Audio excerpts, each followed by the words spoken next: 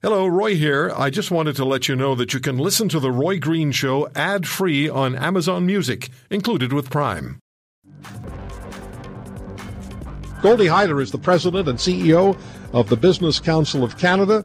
Mr. Hyder represents the chief executive officers of Canada's largest businesses, and we're always glad to talk to him.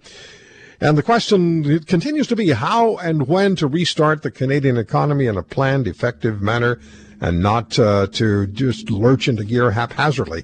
And the Business Council sent an open letter to government covering the main points. Mr. Hyder, my head is still spinning over the 34% who plan retirement around a lottery win. Hi, I'm just saying I'm lucky I'm in the other 64% category who don't buy those tickets. Some numbers just absolutely are stunning. You and I have talked about the need to get the economy going again, and what it's going to take, and under what circumstances it has to happen. Let me ask you this to begin with. What are you hearing from Canada's corporate leaders about the impact of the pandemic? Let's back it up a little bit. The impact of the pandemic on their companies and on the overall economy so far. Well, obviously, it's unlike anything any of us have ever seen before, right? How quickly things change. And only a short while ago, we had a really strong balance sheet in the country. Businesses were hiring, investments were taking place.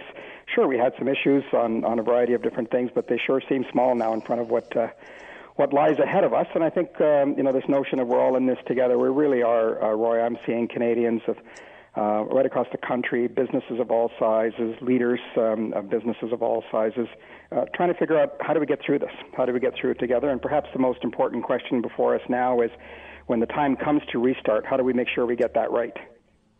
Well, let's talk about that, how we, in fact, do make sure that it does restart properly. And the Business Council sent an open letter to the Prime Minister and Premiers calling on them to do this properly. And the first part of your letter deals with health and safety must be paramount. Well, that should be a given. I mean, we're combating a health emergency, and I know if I can just speak candidly to you and your listeners as just a fellow Canadian, and we look, we're all going through this new world together here, and we have been through it for a little over a month now. But I can sense that there might be some anxiousness and desire to okay, that's been, we've got that in hand here. We don't have it in hand. The virus is still very much in charge, not just here, but in other parts of the world. We're doing a far, far better job of it than many, many other countries, and we should be grateful to our leaders as well as our healthcare professionals and others who have helped us get there, and frankly, all Canadians who have responded to that call. But the worst thing we can do right now is to make all of that for naught by prematurely rushing into a situation where the risks of the virus returning would be far more catastrophic than the risk of the virus when it arrived. There's this term in economy about a U recovery or a V recovery. The one thing we can't afford is a W recovery, where there would be a second shutdown. The costs of that psychologically and economically, Roy, I think would be quite severe. Mm-hmm. Oh, yeah. I think the second part of that W would be almost impossible to absorb after what we've gone through already. The second part of the open letter deals with a consistent national approach. And as I was reading that, I was thinking about business, large and small, and labor unions and political parties, all the different entities that might be antagonistic or confrontational with each other in normal times. Can't afford that this time. No, this is not about competitiveness or competition at this time. What this is about is putting the national interest above all else. I think that what we have an opportunity to do here is governments, my letter was to the Prime Minister, but also all of the premiers, to say, this is one country.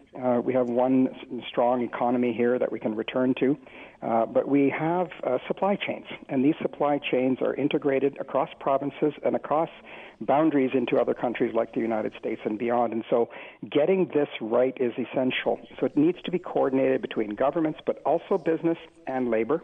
And secondly, in putting the interests of the health above all else, we need to recognize that we have to give confidence to employees that when they return to work, we're going to be able to take care of their health and safety, which is always a number one consideration for any a business owner or leader for that matter.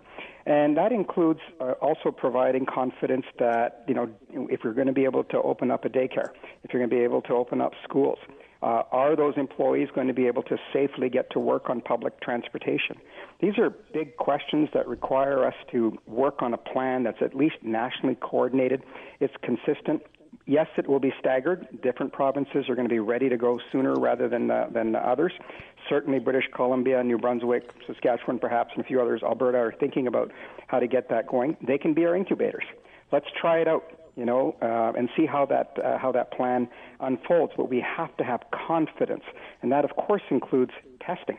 We need to be able to continue to test, continue to track, and provide our employees with masks and sanitizers and so forth. So there's a lot of big issues here to unpack, Roy.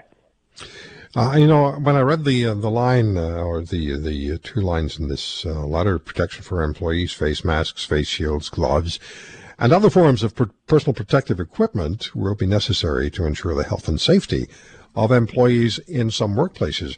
We talk about PPE on a regular basis, which is woefully lacking for our medical professionals, for our healthcare heroes. But there's also, as you point out here in the letter, there's an absolute need for protective equipment for workers who are going back to their jobs, or maybe on jobs now where they're in public contact. There's so much competition for this PPE internationally. We're hearing about folks arriving and just throwing suitcases of cash at producers in order to take off with somebody else's order that they've already, essentially paid for. This is a hugely competitive reality internationally. How do we do this? Well, look, it's a great, unfortunately, a learning for all of us here about the reliance we've had on others to be able to do some things for us. And no question that we're very lucky to have the innovative industry that we do, and the response by businesses, as acknowledged by the Prime Minister and others, has been superb in trying to address those shortfalls and those gaps. We just need to get the volume going. I mean, even this new device that's apparently going to do a test in an hour or two, it's an R&D company that's made it. It's not a manufacturing company, so we're going to need to figure out how to manufacture these. And yes, we're going to have to source these products from all over the world. Luckily, we resolved the 3M issue, to mutual satisfaction to the U.S. and us. It is sad to see, but I think there's a general learning here for all of us that we can never let that happen again. And in the short term, everybody's doing everything that they can to source the equipment and the supplies that are necessary. And a number of those things are happening in Canada, and we should be very proud of that. Mr. Hyder, different sectors of our business world face different challenges, and some are in greater difficulty than others. And for difficulty, I would immediately have concern for the oil and gas and energy sector. They're so integral to the well-being of our country. I think it's 10% of our GDP comes from the energy sector. Are they receiving the level of support that they require? If I would ask 10, 15 people on the street just passing by, most of them would probably say no. Yeah, and look, I don't disagree with that assessment. I think even the government would agree with that assessment, that yesterday represented a start to at least the $1.7 billion or so to help shut down those stranded oil wells and so forth. But clearly, a lot more liquidity is going to be necessary. This is an industry that has the so-called double whammy of not just the oil price collapse, but also having to deal with the virus as well. It is 10 to 12% of our GDP and employs tens of thousands of Canadians, hundreds of thousands of Canadians across the country. I think we think of it as a very much a Alberta thing. The reality is it's very much a national thing. In Ontario alone, $25 billion worth of GDP is directly linked to the oil sands in the good days. So we have to recognize that the need for energy is not going away anytime soon. Yes, it needs to be done responsibly. Canadian companies are obviously focused on doing that.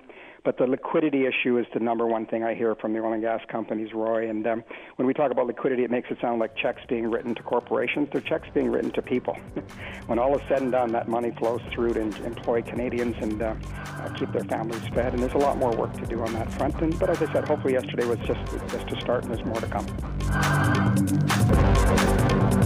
If you want to hear more, subscribe to The Roy Green Show on Apple Podcasts, Google Podcasts, Spotify, Stitcher, or wherever you find your favorites. And if you like what you hear, leave us a review and tell a friend. I'm Roy Green. Have a great weekend.